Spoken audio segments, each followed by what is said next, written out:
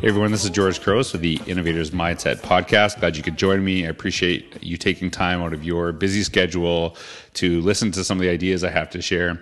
And this week's episode, I'm going to focus on some strategies that I've used for improving my own mental and physical health. And these are things that have worked for me. And I would not say that, I'm a physical specimen or that my mental health is, at the peak that it's ever been. But these are ideas that have helped me, and I want to share them not only because I think they might be helpful to others, but for me just to really kind of reflect on this. And I think a lot of times when I'm sharing my learning, whether it's on this podcast, whether it's in a blog, it's more for me to kind of go over my thoughts. It's kind of a journaling activity. And I know other people can see this, but it really helps me to kind of stop and take stock of where I am in my life and what I need to do. And really kind of neat. I've been blogging for probably about 10 years. And it's interesting to see, what I'm talking about at certain times and kind of thinking about like, how was I actually doing at that point? I'm not talking professionally, I'm talking personally. So I took some time to write this blog post at the end of 2019, because I think 2019 for me was a year that I really started to focus on taking better care of myself. I felt that I was kind of getting into a space before that where I was really struggling. And I know that as educators, it's easy to get caught into that because we spend so much time doing our best to take care of everyone else that it's so easy to realize that we actually haven't been taking care of ourselves. And if you really want to help others, I think we have to make sure that we're okay, we're doing this, because eventually, we can do that for a while, but it will catch up. And I can tell that from personal experience. And so I just want to share some things that I really took stock in and saw that were effective to me and that I'm still trying to get better at. And hopefully this can help someone else out there listening, because I know this is a really important idea, really important thing that we talk about in education. I think it's something that it's important for me to be open about, because I know a lot of educators deal with this, and having a better understanding of ourselves really helps us help other people move forward as well. And so I'm going to share these 5 strategies that I've focused on. And so the first one is focusing more on gratitude. And it is really easy to get caught up in the idea of the things that we actually don't have, and especially in a time of social media where it's so easy to see, all these things that other people have that we wish we had, et cetera, et cetera. And I think part of it for me is I really try to work with students to understand that when we're looking at other people's social media, it's like ESPN Sports Center. It's like the top plays. It's their best stuff. But a lot of things are missing there. And so part of it for me is to understand that, even if someone's life seems amazing and that they have everything, that they probably have struggles just like, myself and you. And so I think really trying to focus more on what I am grateful for as opposed to what I think others have or, what I don't have is something that I have focused on. And there's actually a ton of studies that's showing that the practice of gratitude is really helpful for mental health. And I read this article, and I share it in the blog post that's connected to this podcast, is that grateful people are generally more grateful for their lives, and they often view their lives as a gift that should be appreciated. And so I'm trying to really take stock on the things that, I have, like, here's a really simple example. Sometimes I feel, I give me better shape. I wish I do this or et cetera. Like I wish I was, running the same way I was when I was like 25. But then I take stock and say, the opportunity to be able to get up every day and to be able to exercise is something I should be grateful for. And I'm excited about that. And I like I said, I'm trying to get better at this stuff, but it's something I'm really trying to focus on. And there was a Tim Denning article, and he kind of talked about these 3 questions that you can ask yourself daily that are really helpful in the practice of gratitude.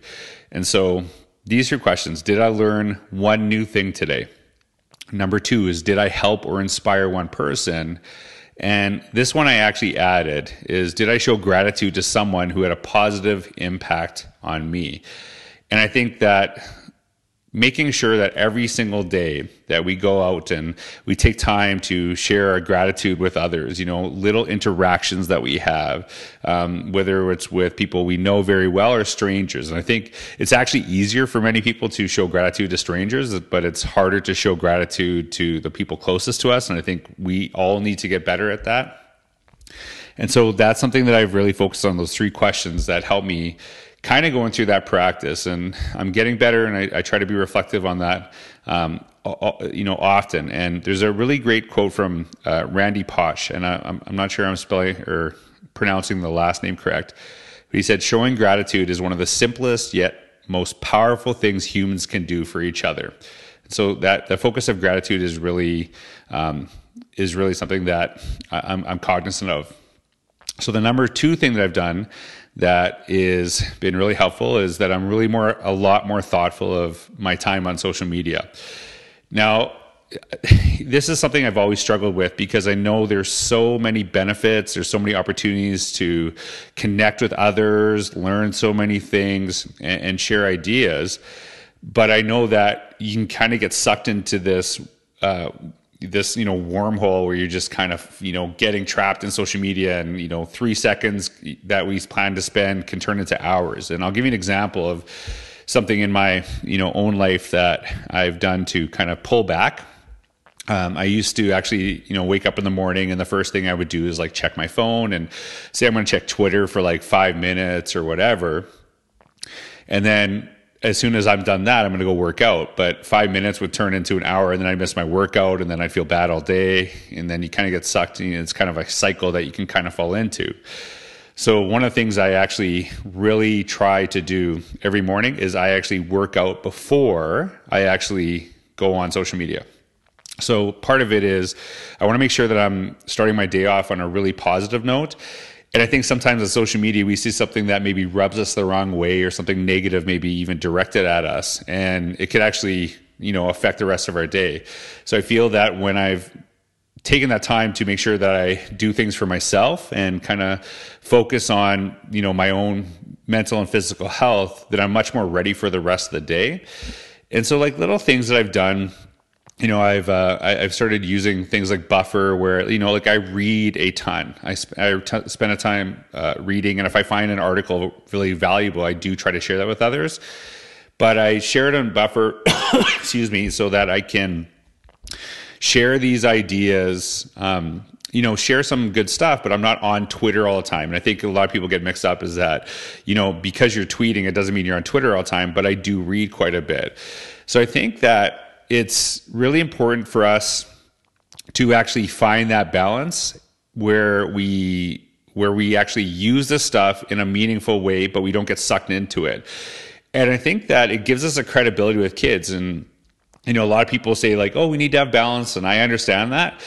But sometimes not using social media is actually throwing us off of balance. I know it's a really weird idea, but, kind of connecting and learning from other people, taking advantage of these things is important, but actually getting sucked into it can be, really negative.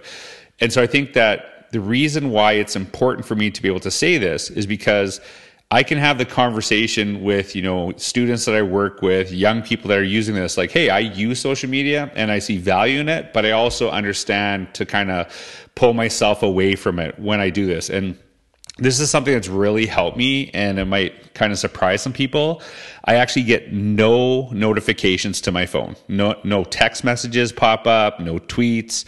I know this is going to sound weird. I don't even get phone calls. I kind of shut it off all the time. And because I actually want it to the space where I go to my phone when I want to, but my phone doesn't pull me towards it.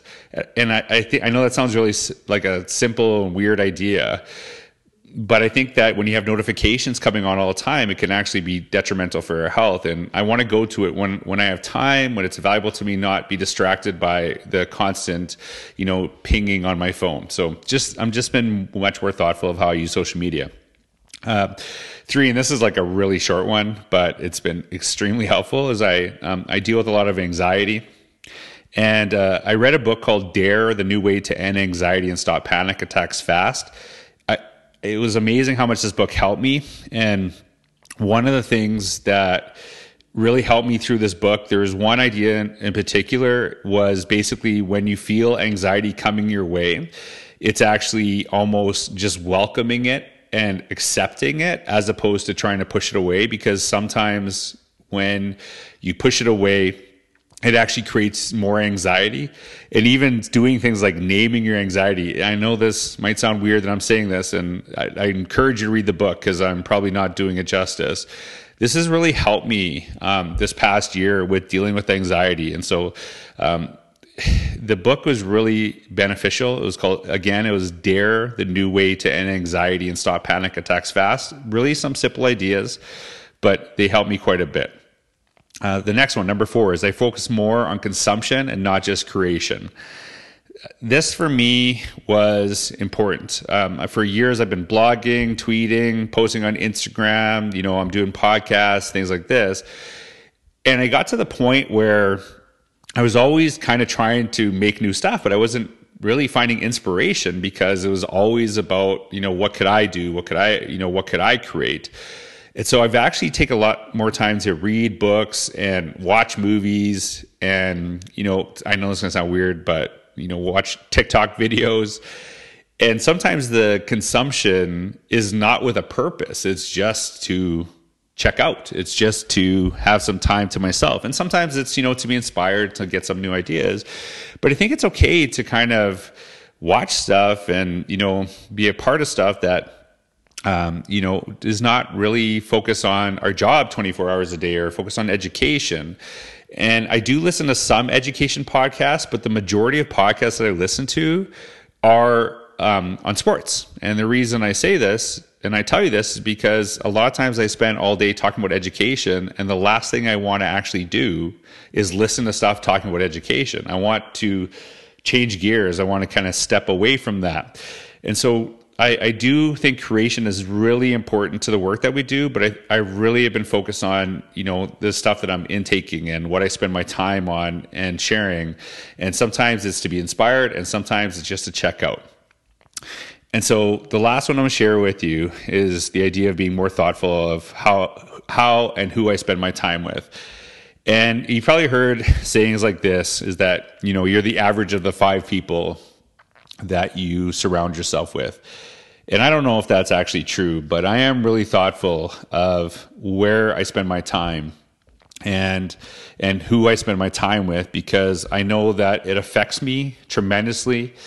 And I'm not just talking about the personal connections, but I'm also talking about sometimes the social media connections where we can get kind of sucked in and, start weighing on us in a really negative way. And I think part of all of this kind of realization is having a daughter for me. My daughter Kalia she's 3.5 now. And for me, it's important that when I spend time with her, I'm feeling in a good mood. And I think sometimes when you surround yourself with negative people, that can wear on you, and then you start taking out on the people who love you most, the people that you care about most. And so just little things like my daughter and I playing ukulele together. She's 3.5 and, she doesn't know what she's doing. Honestly, I don't know what I'm doing either. Those little moments I appreciate more. And I think that it's really easy to kind of get sucked into some negativity, people that are just kind of intentionally to kind of weigh you down. And I was listening to a video, and it was on TikTok actually, when I was just kind of messing around. And even though it was just for my own personal viewing and just kind of to check out, it was something along the lines of, like, you're not going to care what some of the people that are negative in your life said to you when you're 90 years old. Like, these things are not going to matter to you. And so for me, I don't spend a time with a bunch of people, but the people I do spend time with, they're really meaningful to me, and it's meaningful time, and it helps me become better for myself, which helps me become better for the people that are closest to me, and to be more present. And so just being more thoughtful of who I spend time with has been really valuable to me. And so I'll kind of go over those 5 ideas again, just really quickly. One is I've become more focused on gratitude and being grateful. Two is I've been more thoughtful of how I use social media. Still use it, but I'm just thoughtful of how I use it. Three is I read the book Dare, the New Way to End Anxiety and Stop Panic Attacks Fast. Four, I focus more on the idea of consumption, whether it's meaningful or not, to kind of take breaks away from things and not simply creation. And the last one is just being more thoughtful of how and who I spend time with.